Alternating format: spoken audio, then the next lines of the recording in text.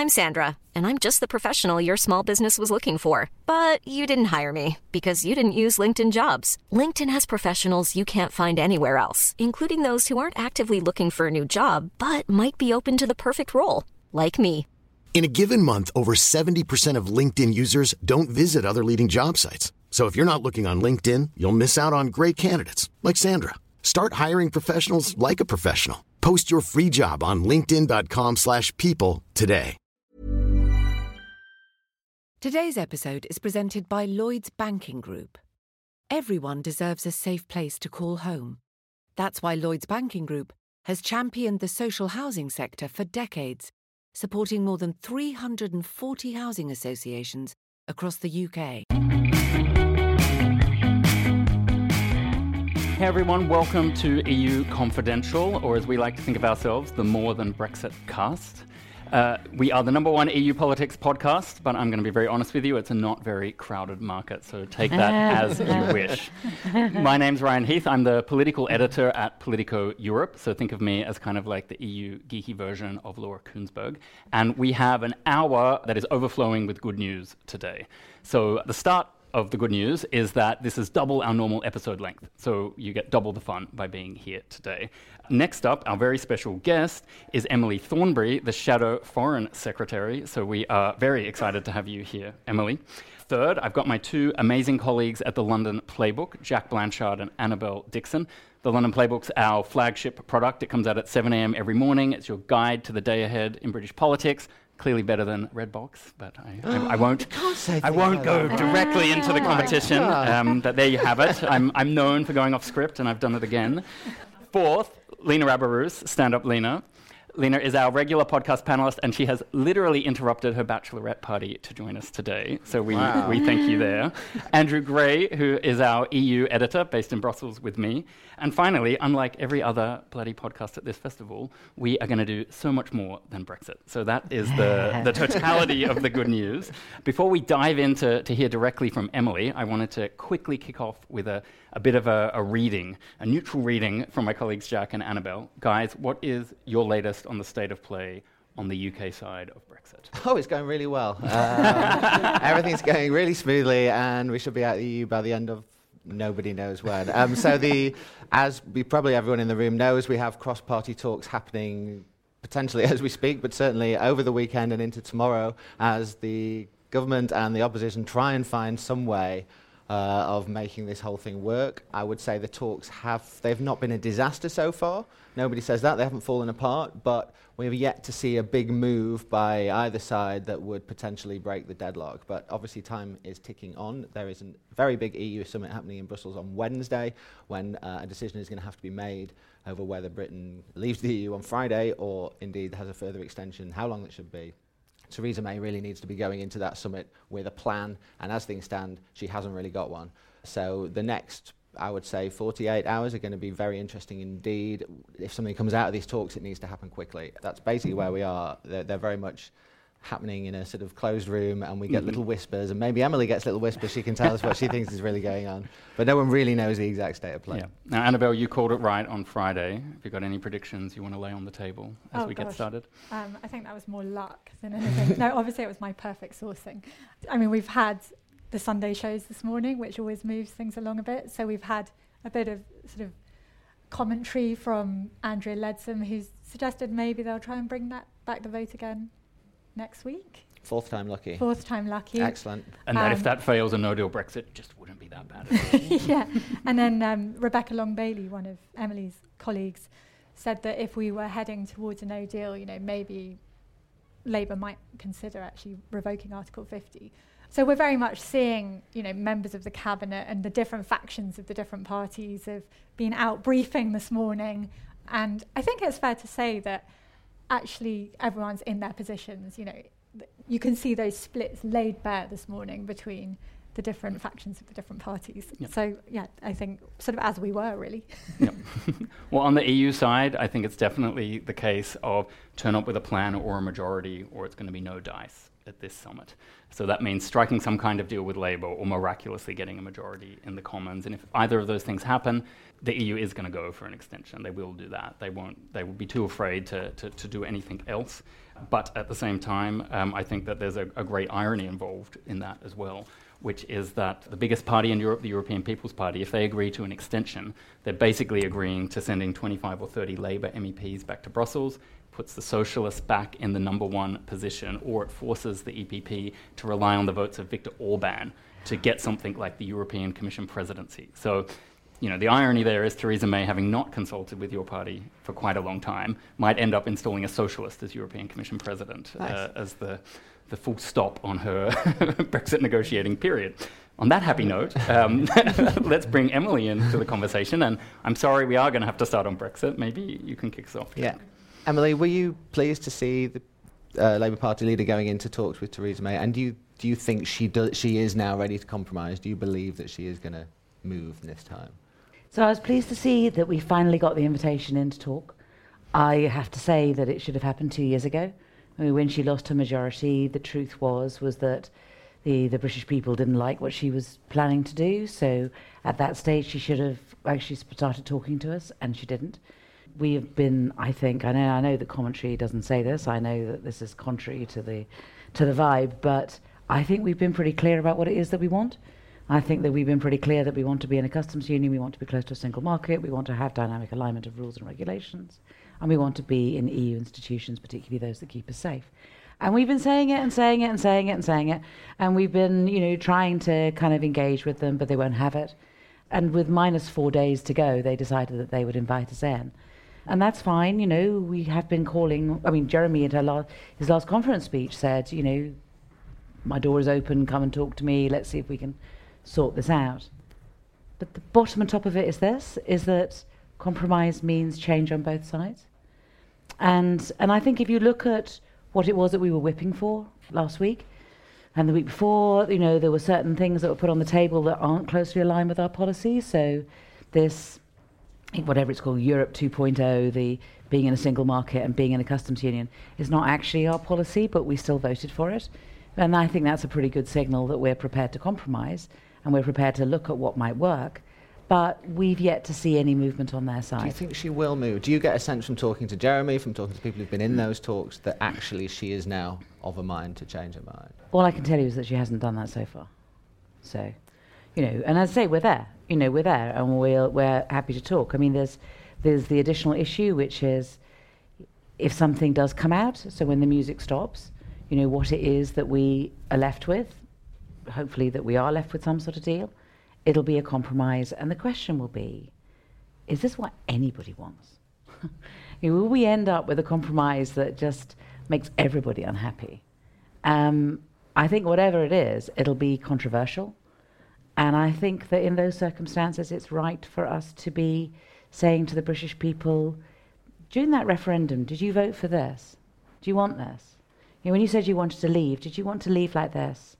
Or given that this is what's been hammered out after 2.5 years, 3 years, this is what's on offer. So is this what you want, or do you want to remain? And I think that we are in a situation where a confirmatory referendum is appropriate. I think that if something clear had come out after the general election, or even before the general election, if it had come out, faster after the referendum, we'd be in a very different position. But I do think that after such a long period of time where there has been so little leadership from the Prime Minister, that I think people have just got more and more dug in, and it makes compromise that much more difficult. So that's why I think that we're probably going to need to go back to the public to break the deadlock. Isn't the problem with that Jeremy Corbyn doesn't actually agree with you? Well, he does. And party policy is that we go for a general election. I just think that's kind of classically where we ought to be. I don't know, we don't have a written constitution, but our unwritten constitution makes it clear that if a government can't govern, then there should be another government. That's kind of like, that'd be my number one. But, we're not getting anywhere with that. And then the conference policy says all options should be on the table. We are really trying to look at all options and to make sure that we have a Brexit that does the least amount of damage to jobs in the economy. And those options will include campaigning for a public vote. Now, Jeremy's signed up to that. He's a Democrat, as I am. And the question is, how does this work? And we've been, as I say, we've been clear about what it is that we want, but we are, just, I guess, hitting a brick wall all the time. One of the plans is finding some sort of compromise and putting that to a vote in Parliament, and it should obviously succeed if both front benches are signed up to it. But then separately holding a vote on whether to have that second referendum, and there, it doesn't look like the numbers are there. So would you be satisfied with that, or do you think the whole thing just needs bundling together? Well, I mean, as Rebecca Long-Bailey said this morning that we should have a referendum if we got no deal or a deal that would damage jobs in the economy. And I agree with her. Though I personally think that any way in which we leave the European Union will damage jobs in the economy. So, even Labour's own idea. Well, I mean, Labour's own idea would be to minimise the damage done to jobs in the economy, but I don't think anybody, if they're truly honest, can say that leaving the European Union is going to be a boost to jobs in the economy. I mean, some of the kind of crazier fringe on the ERG think that, but nobody else does. So, yeah, so I think that the two things need to go hand in hand, and I think that my views are fairly well known after the leaked letter from last week. You must have been devastated that leaked, Emily. I didn't intend it to leak. Again, as is known, my daughter was ill and I wasn't able to go to the Shadow Cabinet, so I wrote a letter from outside the hospital to my comrades in the Shadow Cabinet, and one of them thought that it was appropriate to leak it. I mean, in the end, hey, so what? That's what I think. What's your... But I just kind of feel like, we ought to be able to... I am a great believer in collective responsibility. I think that decisions are made better if you can pool people's understanding and knowledge and expertise. And, in the politics that we all come from, we talk about it together in an atmosphere of trust and mutual respect, and we come to a collective decision, and we stick to it. And that's kind of what I think, and that's why I never leak and I never brief. What's your message to those Labour MPs, some of them inside the Shadow Cabinet, some officials in Jeremy Corbyn's office who say, we can't support this second referendum idea because it will cost us votes in those Leave-supporting Northern Heartlands where we need them, areas where MPs from North London, if I can say, aren't always as in touch with, or that is the view anyway. What's your message to those MPs who say that? I think there's a fundamental misunderstanding sometimes, because sometimes people think that they come from a Leave seat. And a Leave seat might be a seat where 65% of the population in the referendum voted to leave, or maybe 70%. I think the top one is 73, just like my constituency is 73% Remain. But the reality for a Labour MP is that if 65% voted to leave, what proportion of the 35%, the Remainers, voted Labour? And that's the ballast of a Labour vote. On top of that, there'll be some people who voted Leave, but frankly, the majority will be Tories. And so I think it's important sometimes for people to kind of just remember and to segment their vote, and to remember that the vast majority of Labour voters want to remain. Now, we've bitten the bullet. We have triggered Article 50. We, as above everything else, are Democrats, and we ask the country to collectively make a decision, which is why we've been doing what we have. But for now, for people to think the decisions that I make must be made on the basis that I come from a Leave seat, and just like, for me, if I was to make a decision on the basis that my seat is a Remain seat, that would be wrong. What you have to do if you're in the national leadership is do what's right for the country as a whole. And that's why I thought it was good for the, best for the country as a whole, for us to abide by the results of the referendum, because we are a democracy, for heaven's sake. We had agreed to a referendum. We'd agreed to abide by its results, so that's what we had to do, with a heavy heart in my case and with many other people.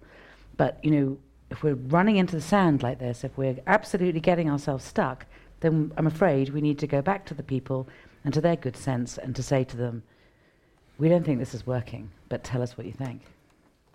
Well, at some level, the referendum might be the safest option for you. It feels, to me as an outsider, like Theresa May is trying to make you own Brexit now.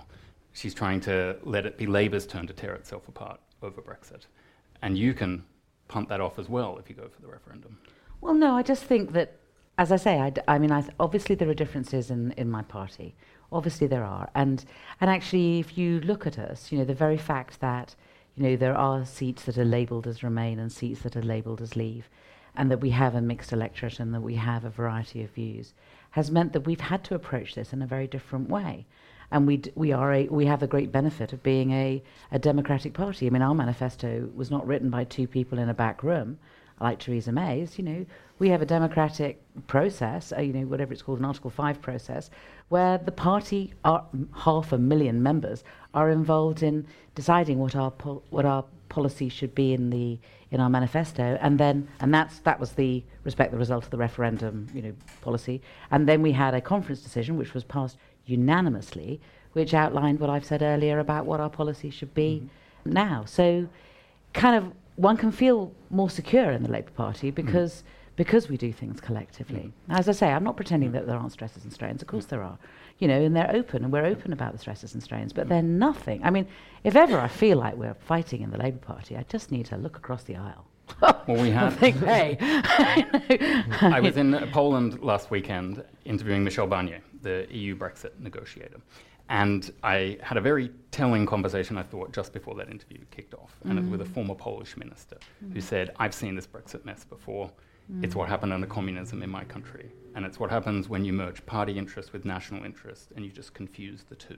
Yeah. Would you agree with that comparison about what's going on here now? Of course. I mean, look, I think that when all this finishes, we will need to look at how it happened. We will need to look at why it is that we spent billions of pounds on no deal. Why David Cameron had a referendum without telling the civil servants to prepare in case he lost the referendum. And also, frankly, we will need to look at a lot of cabinet minutes where they are discussing what's good for the Tory party and not what's good for the country. The reason that all this is being done at the last minute is because we had the Tory party for 2 years fighting amongst themselves as to what the offer to Europe should be. The negotiation was with the Tory party and not with Europe. Are you talking about a public inquiry now? I'm talking about some form of inquiry that listen, we've got enough on our plate at the moment. But, just looking above the immediate, which is hard to do at the moment. But there are a number of things, there are a number of challenges that come out of this, and we should learn from it. We should learn from, is it okay to have an unwritten constitution? Do we need to tighten up our constitution a bit? Because the thing about having an unwritten constitution is that people need to be properly respectful of it. And if you have a prime minister like this one, who just says, well, I don't care if that's what normally happens, but I'm just not going to do it. What are you going to do about it? And actually, that's been part of the problem, has been that she's just been pushing it and pushing it and pushing it. And it's very difficult to hold her to account because we don't have a written constitution against which we can measure her behaviour. So when Labour comes to power after this is all over, you'd like to see some sort of big scoping inquiry into what went wrong, what went right, why this happened, how do we move forward? I think we can't have... listen, when Labour comes to power, we've got a lot to do. Yeah. Right? We've got a lot to do, and we've got a lot of things that we've got to do that will positively affect people's lives. And that will obviously be our priority. But I can't pretend that things have gone well and that we can carry on as we are. I think that the challenge of Brexit to our political system is a profound one, and I don't think we should dodge that. But no, do I think that's more important than sorting out the housing crisis? No, I don't. Do I think it's more important than stopping selling arms to Saudi Arabia? No, I don't. I mean, there's lots of different things that will be a priority, but this will need to be part of it, in my view. And we are definitely going to get to those topics. One last question from me before I pass to Annabelle. Mess doesn't begin to cover it, but given that, shouldn't you be 10 or 20 points in front in the polls? Can't you imagine a scenario where if Tony Blair, for example, was still Labour leader, Theresa May wouldn't be in Downing Street by now? She'd have been chased out of there.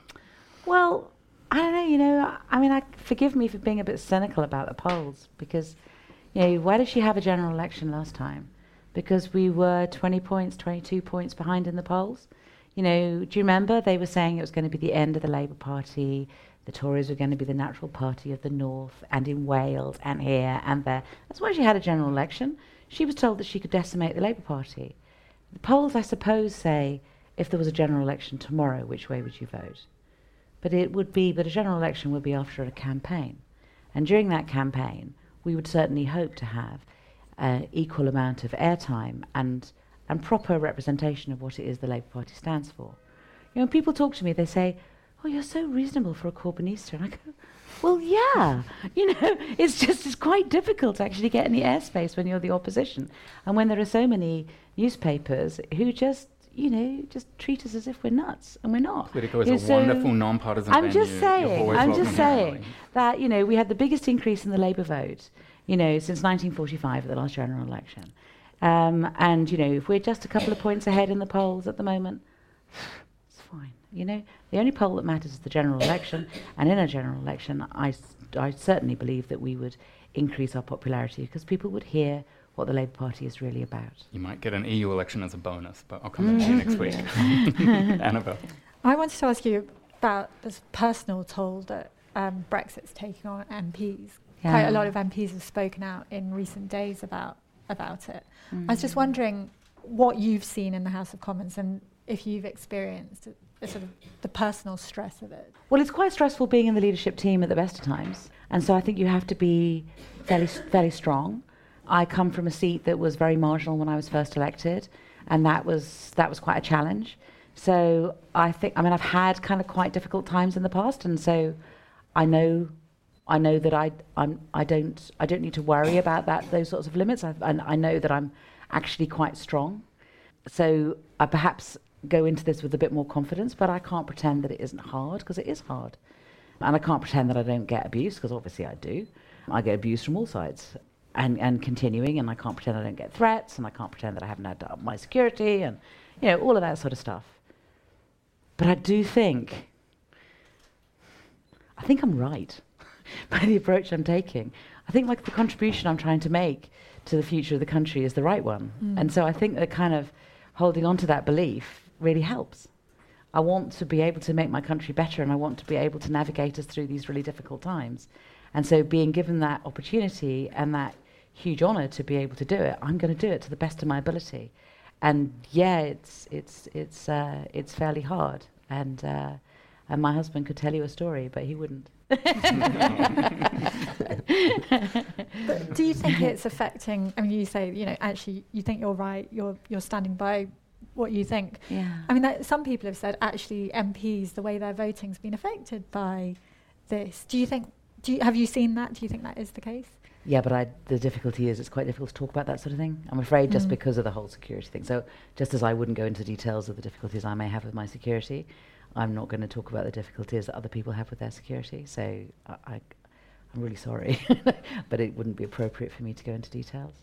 And how do you switch off from Brexit? Everyone's so consumed by it, but what are you doing to sort of relax and not think about Brexit? I have a family, and that really helps, and I watch a lot of stupid TV. What's the stupidest TV you've watched this week? At the moment, believe it or not, in order to relax, I'm watching back episodes of Spooks. And I have, because of my daughter being ill, I was just saying, that there's a whole load of millennials in my house at the moment, all looking after my daughter. And we're watching Spooks from the 90s, and they're going, oh, look, is that what the 90s were like? Makes me feel so old. I got my absolute final Brexit question, and then we're moving on to the second two-thirds of the podcast. We have heard a lot about now proven illegal activity in Leave campaigning and a lot of other allegations and scandals, but it does seem to exist just in sort of certain quarters of the public debate. And I'm wondering, what do you think the reason for that is? Or what's your view on those illegal activities? Is it something that has to be revisited in an inquiry? Is it something that we're eventually going to have to reconcile? Yeah, no, I think you're right. I'm sorry. When I'm talking about all the things that we need to look at, obviously we need to look at that too. If I send out a leaflet, right, and I spell my agent's name wrong at the bottom of the leaflet, we can be prosecuted. So the old-fashioned rules are really tight, but they haven't been upgraded for today's world. And so people take the mickey, and we need to upgrade those rules. But before we do that, we need to be clear about how people have attempted to influence our democracy. Now, I don't go as far as Carol does, where she says that the democracy was actually influenced. I don't think that's right. I haven't met a single person who thinks that they voted to leave because of the Russians. I mean, I just don't think that's right. But I think that I'm not going to pretend that there weren't attempts made, and and we need to make sure that we have proper investigations into what was done in order to make sure that we tighten up the rules to stop it happening again. Because we are a democracy, we have to be confident that when we have elections, that those elections are fair. And as I say, applying rules that were, stringent in the 19th century don't work as well now. And that's what we need to look at. I have one last Brexit question too.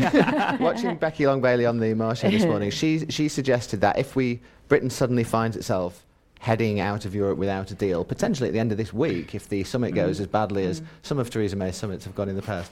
At that point, she was asked, would Labour vote to revoke Article 50 at the very 11th hour just to stop that happening? And she more or less said, well, she certainly said we'd think hard about it. Would you support that if it really was cliff edge on Friday night?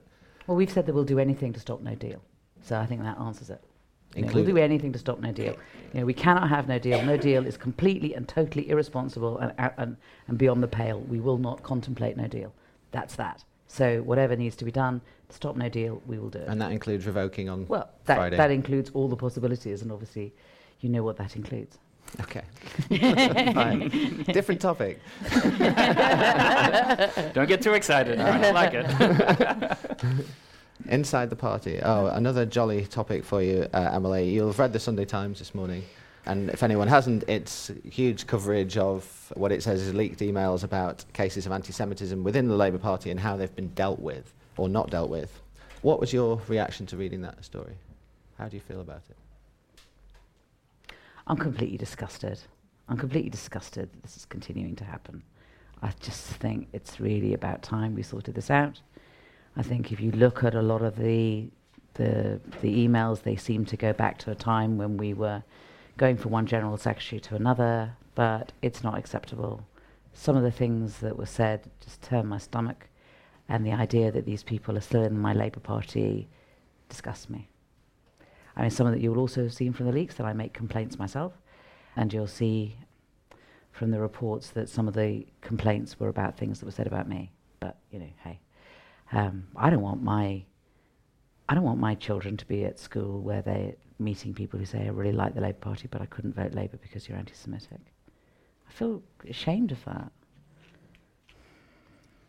I have a lot of friends who are Jewish. I'm married to somebody who's Jewish. I have Jewish people in my office. I have people who are committed to the Labour Party because the Labour Party encapsulates their values and believes that the Labour Party is the only progressive force in Britain that matters. And they dedicate themselves to it. But the idea that they are struggling with remaining in my party which has always been a party that has a brave and a proud anti-racist culture, the idea that this can be happening to my party is disgusting. I'm not pretending that there isn't anti-Semitism in society or in other political parties, but we hold the Labour Party to a much higher standard, and so we should, and it should be something that we're proud of. And I'm not involved in the day-to-day management of this. I'm not on the National Executive Committee. We have a separation. There's supposed to be the party dealing with it, and elected politicians have a different role. So obviously, therefore, I don't know, the ins and outs of all of this. And it would be, in a way, it would kind of be wrong for me too, because that would be the very complaint that some people are making. But I'm just getting so fed up with it. Do you have any confidence that it is now an issue that is being dealt with as well as you would like it to be? Well, I think that there is certainly, there are strong arguments that Charlie Faulkner should get an overview of this. I fully understand that. I fully understand why the Equality and Human Rights Commission have said that they want to look at this to make sure that we're going in the right direction at the moment, and that the investigations have speeded up and that they're being sufficiently strong. I would be in favour of any of that. I just want it sorted. And are you disturbed by what seems to be evidence of interference in these sorts of cases from the leader's office where you would not have expected there to be? I don't know. I mean, as I say, I don't know the ins and outs of it. I don't know the ins and outs of it. I mean, when Shami Chakrabarti did her report, Shami was really, really badly maligned. Because she went in to do his report, and everyone, and not everyone, and a minority of people sort of saying, oh, she's just ducking the issue, why hasn't she condemned X, Y, Z, why hasn't she found this person to be anti-Semitic, all that. That wasn't what she did. What she said was that we have a problem, we need to deal with it, and the way to deal with it is to do it in a disciplined way. And the disciplined way is that we have something which is quasi-judicial, where we're not influenced by outsiders, where elected politicians are not involved, where those who are making the decisions make it in a proper way, according to evidence, people are given a chance to respond, and then we deal with it in a firm way. That's all her report said. was just that, we need to kind of upgrade Labour's policies and Labour's processes to make sure that we deal with this in a way which is proper. And unfortunately, that wasn't implemented for a very long time. And that's kind of part of the problem. And when Jenny Formby became General Secretary, she said that she was going to do that, and she has. But there's a backlog, and as I say, certainly from my reading of it, some of the more difficult issues seem to have arisen in between one General Secretary and another. Now, it might be time to talk about your actual day job. Okay. Emily. How about that? Foreign policy and security policy. I'll let Annabelle do the honours. So I thought one of the the big question, probably if we weren't talking about Brexit all the time, would be China. And I was just wondering whether you, as Labour Foreign Secretary, sees China as friend or foe.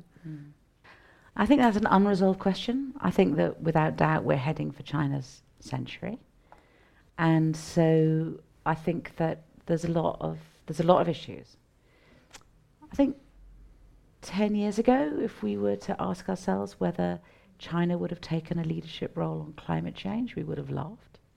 And yet China has really changed the way in which it deals with this issue, and actually is at the forefront, and does take an international leadership in a way that we're not, the Americans are not.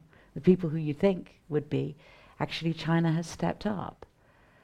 I think there are also challenges for China. I mean, it is on the Security Council. It has a role to play when it comes to development, for example.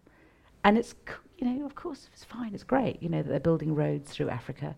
But in exchange, there seems to be a relationship with the extractive industries that is to China's benefit, obviously. There seem to be a whole lot of strings attached, but those strings are not strings attached by way of governance or, human rights, or ensuring that there is a sharing of the wealth in the way that one would hope to. So, I think there's a problem with that, and I think that it also segues into, where is China going to be going in terms of its own human rights, its own good governance? Where is China? We hear about what is happening, particularly to religious minorities and the way that they're being treated at the moment, or to human rights in Hong Kong. And I think the challenge for China now, and the challenge for the international community now, is to say to them, you have a really important role to play. We want to be able to work multilaterally with you. We want to be able to push our world in the right direction. In some ways, there are great things that you're doing, but other ways we're concerned. One of the sort of live, very practical decisions that government have got to make at the moment is the issue of Huawei, whether to include Huawei equipment in the 5G network. You'd be sitting around that table if you were a Foreign Secretary. What's your view on that? Would you be comfortable with Huawei equipment in the 5G network? I mean, we're part of Five Eyes, and which is a very important security relationship, and different countries seem to be pulling in different directions on that, and I think that's unfortunate. I think that our closest security partners and us should all be able to be a little clearer about what the problem is, and for us all to be able to work together. And I think, frankly, the government and the opposition ought to be fairly clear. I mean, I'm a lawyer, I kind of go on evidence. I mean, I had the advantage of also because being a Right Honourable means that I'm on something called the Privy Council, which means that I can be briefed on Privy Council terms. We're going to get to that. In principle, it means that you can be briefed on things because you don't leak. And you can make decisions based on evidence that perhaps wouldn't be available elsewhere. I would want to be briefed on it properly, and I would want any decisions to be informed by evidence. I mean, I hear there are concerns if Huawei has been intercepting, and if there's evidence of that, then I want to hear it. I want to see it. And then we can make a decision based on that, not just based on, who the biggest boy on the block is who's telling us what we should be doing. And who could you possibly be referring to then?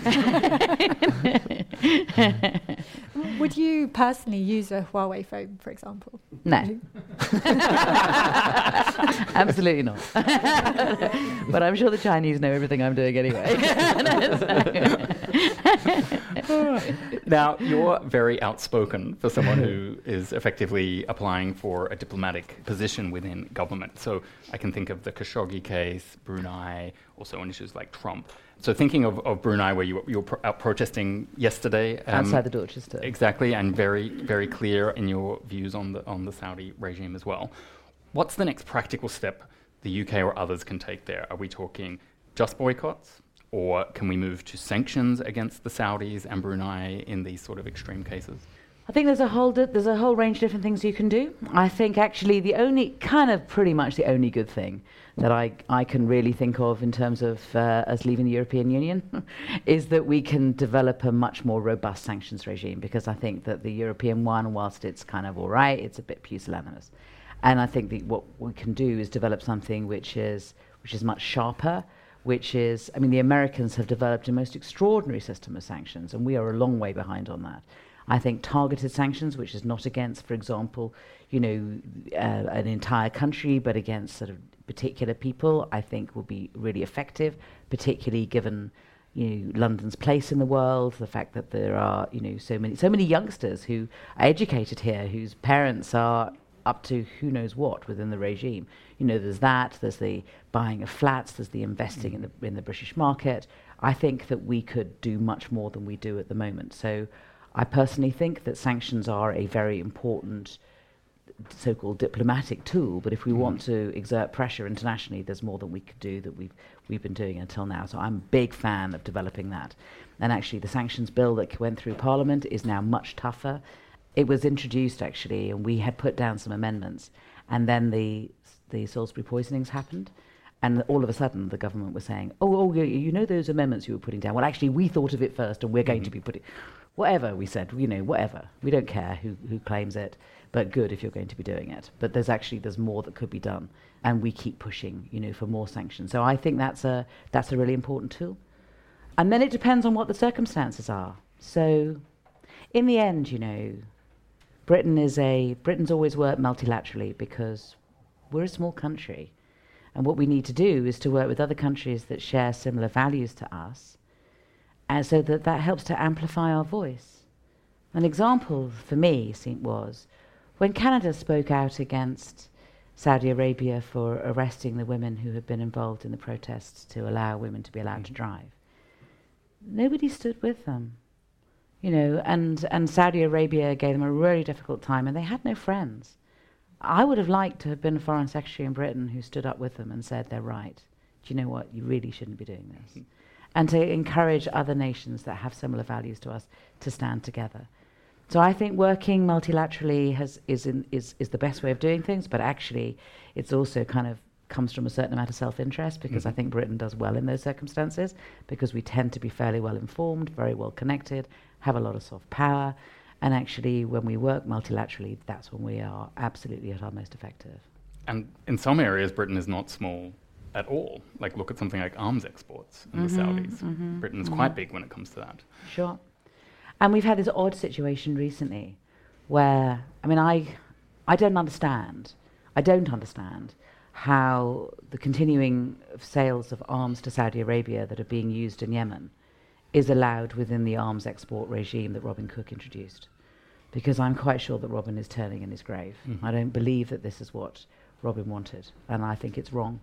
I don't think that our weaponry should not be being used by a state that is using it to kill innocent women and children. There was a hospital bomb just 2 weeks ago that had a lot of money from Save the Children. It was on the Saudis' no-strike list, quite clearly marked. Women and children were killed. What's going to happen? Yep. Are there any accountability? Well, the Germans have a ban. Right, so the Germans. Now, the thing about the Germans is that the Germans are basically not selling wings or major parts of planes, but these little widgets. So for a minimum amount of pain, they're having a major effect. So because they have decided to not sell arms, Therefore, any of the planes that we've been building are not allowed to be sold because there's a German kind of widget somewhere, and so it's not allowed, which is great. I was so pleased when I heard this. And as part of when the German government was put together, the coalition was a sister party of ours, and our sister party said, one of the conditions of going into coalition with you is that you're not to sell arms to Saudi Arabia, which was agreed. But then we've had the appalling example of the British Foreign Secretary, Jeremy Hunt, going out to Germany, trying to persuade the Germans to change their minds so that we can continue to sell arms to Saudi Arabia. So on the back of that, me and my equivalent in the German Socialist Party wrote a joint article in which I said, good on you, Germans. You're doing the right thing. You're doing what we should be doing. And support them completely, because they feel as though they're isolated and that the rest of Europe isn't cheering them on. But actually, I think good people in the rest of Europe are cheering them on. And we just need to make sure our voices are heard. Isn't the reality that the reason that our government don't criticise Saudi Arabia heavily, and indeed the American government heavily, is because we rely on them so heavily for security reasons, and that once you're in government, you start to see that a lot more clearly, and suddenly the sort of criticisms you can make in opposition become a lot harder to make? I think that it is a one-way street at the moment, or too much of a one-way street. The excuse that we are given is that we continue to be close to the Saudis so that we can influence them. Well, how's that going? How's it going? It's going really badly, because if this is the Saudis with our positive British influence, Lord knows what it would be like without it. So I just think there has to come a time when you just say, this is just wrong. It's just wrong what's going on, and we have to take a stand. I'm sorry, but I think so. And I've met a number of Democratic senators and congresspeople when we were out in the States last year. Most of whom seem to be standing for president now, Annie? But it's nice to work with them, and their reservations about continuing to sell arms to Saudi Arabia are echoed by ours. So even if the government doesn't act multilaterally, we in the opposition are doing our best to. One last one, and then we've got to move to rapid fire, I think. I've got one broader question, which is that the last Foreign Secretary, Boris Johnson, who I know you're a big fan of, whatever you think of him, he had what he felt was quite a clear vision for where Britain was going to be after his sort of Brexit. He had this global Britain idea of us being out and doing all these big trade deals with other countries around the world. Now, you support a customs union, or even better, in your opinion, no Brexit at all. Have you got your own vision for what Britain looks like after Brexit that's different to that? Because is it How not long have just you got? Well, we've got about a minute and a half. Has it got a snappy title like Boris's had? Because that was kind of catching on till he quit, wasn't it? As people will probably worked out by now, I tend not to speak in sound bites. I apologise.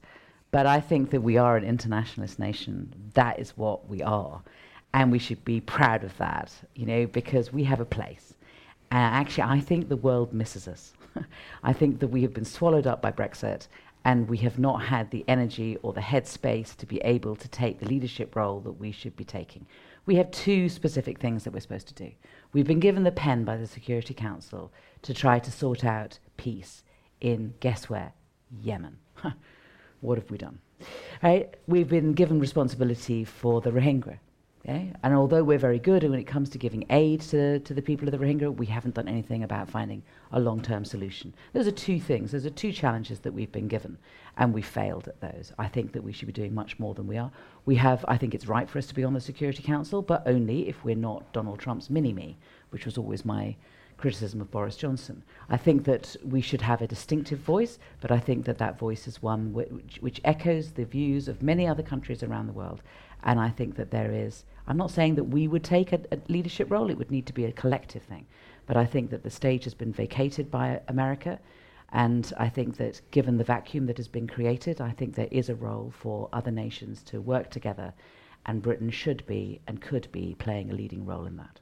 Very good. Pretty good, minute and a half, wasn't it? So now for the fun part, where we ask for some rapid-fire answers to a bunch of black and white questions. And this always goes well for Labour. Yeah, no, I know. Really, Emily, who's your favourite Tory? Speaker? Just she got us on that one. Who's your favourite Tigger? I don't know. No? No, I don't know. None of them? No. Biggest political regret? Can I come back to that? I don't know. know. Well, I don't want to be. I'm dishonest. Yeah. I don't want to be dishonest about it. I need to think about it. Then who's your political hero? Robin Cook. I was a cookie. I won my very marginal seat against the background of the Iraq War, and I was on the Iraq War demonstrations, and I was part of the Labour Party. There was a very big part of the Labour Party that was against the Iraq War, and Robin was a leading part of that, and Robin did me the honour of coming to speak at a public meeting in my constituency. And I won my seat by 484 votes. So I was going to be a cookie. Political villain. Beer or wine? Oh, I'm not allowed to say both. That's you can put them in order. Probably wine. Wine, all right. Would you like to do PMQs every week? No, I really wouldn't. It's really tiring. I don't know how they do it every week. I enjoy it when I do it. I can't pretend I don't enjoy it, because I do enjoy it. But, doing it once every 6 months is it's kind of... I could probably do it once every 3 months if they want to, give me that opportunity. But doing it every single week is really difficult, I think. I think it must be really difficult. Have you read the book on PMQs? I think that was really interesting, the way in which it has developed into such a big thing now. And in some ways it's positive, because the Prime Minister does need to sort of audit what all the different departments are doing. And because she's going into PMQs, all the different departments have to say, Prime Minister, can we just fess up to a problem that might come up in PMQs? And so in a way, it's kind of quite a good way of kind of keeping control over everything. So, but that must be hard enough. That must be just impossible to do it as PM. I find it challenging enough just to do it as opposition every 6 months. So. And who should be Labour's first female Prime Minister? Oh, I don't know. I mean, Jeremy's going to be Prime Minister Jeremy's going to be our next Prime Minister, and he'll be leader of the Labour Party until he decides not to be. He's very popular with the party, and there's not a vacancy.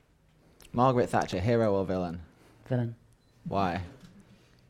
I think Margaret Thatcher divided our country in a way that nobody else has. I think that she saw everything in black and white, and I think that the way in which she decimated so many of our communities is something that shouldn't be forgotten or forgiven. Very clear answer. I think it might be time to invite our podcast panelists up now to chew over a few political dilemmas.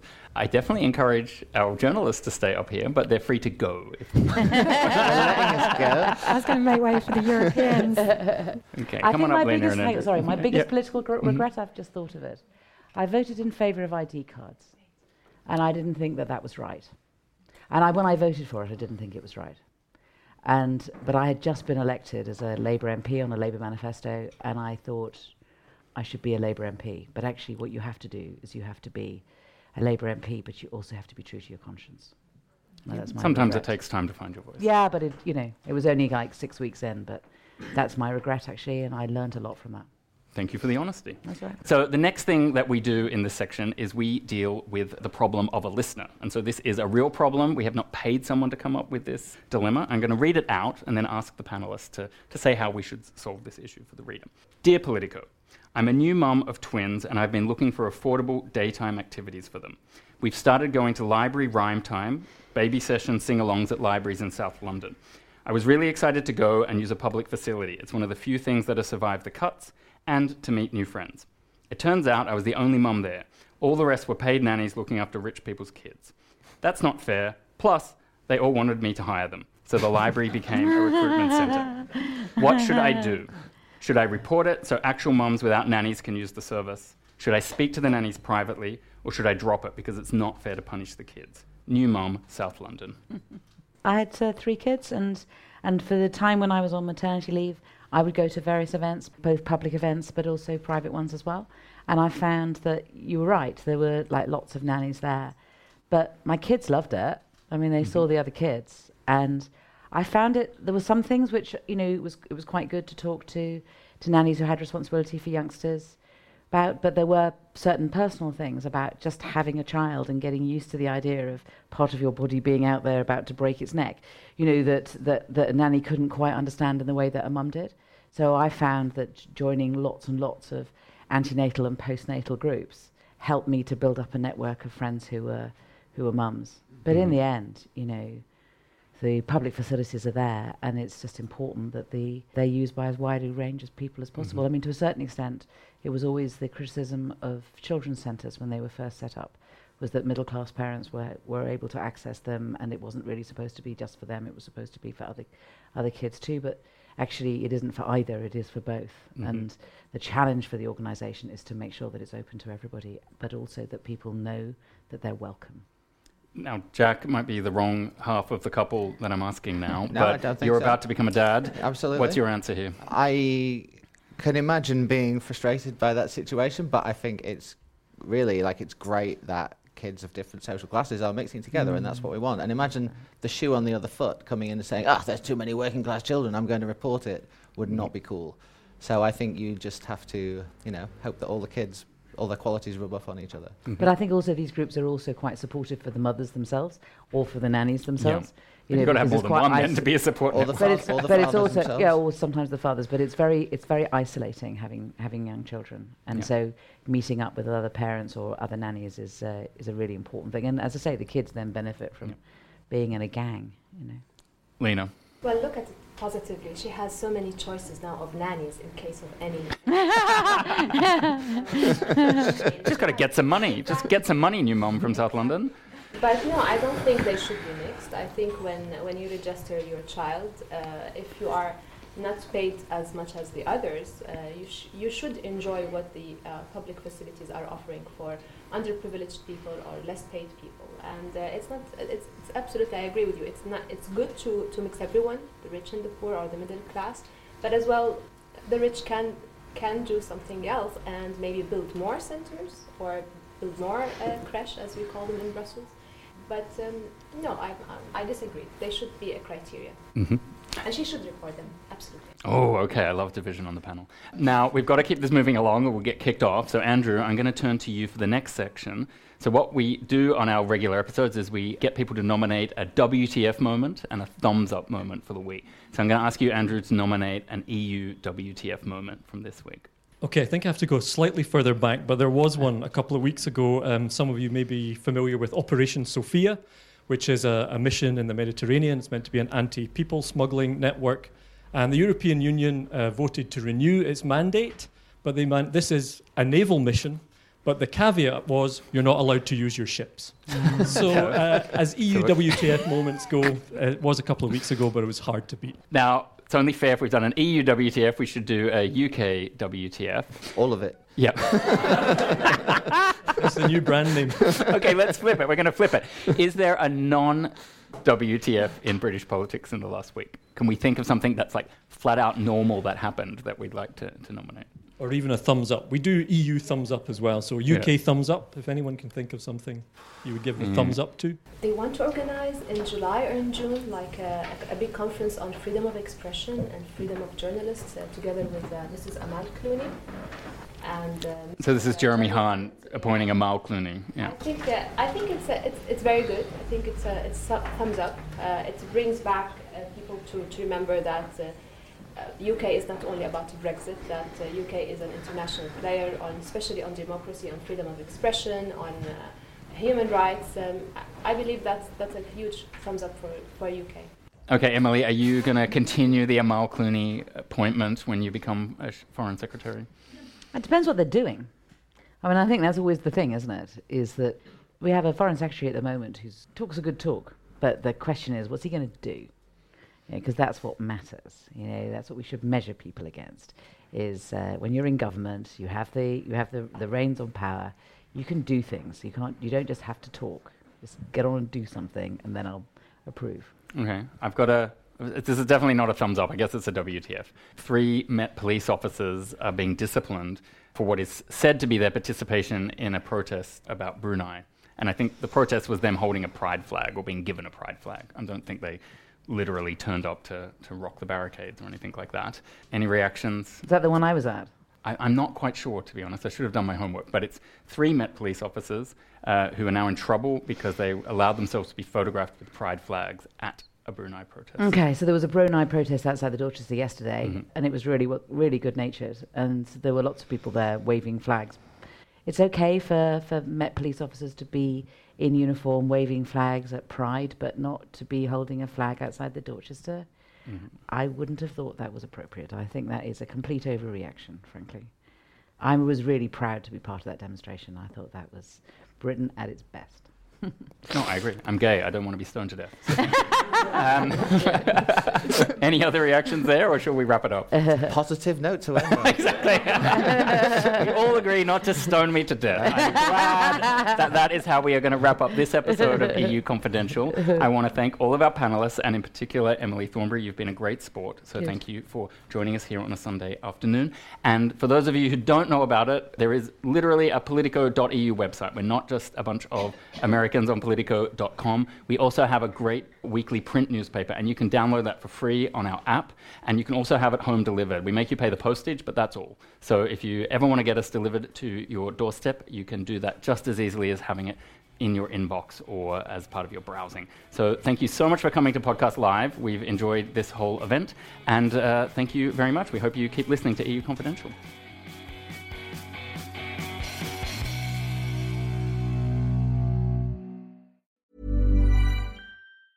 Planning for your next trip?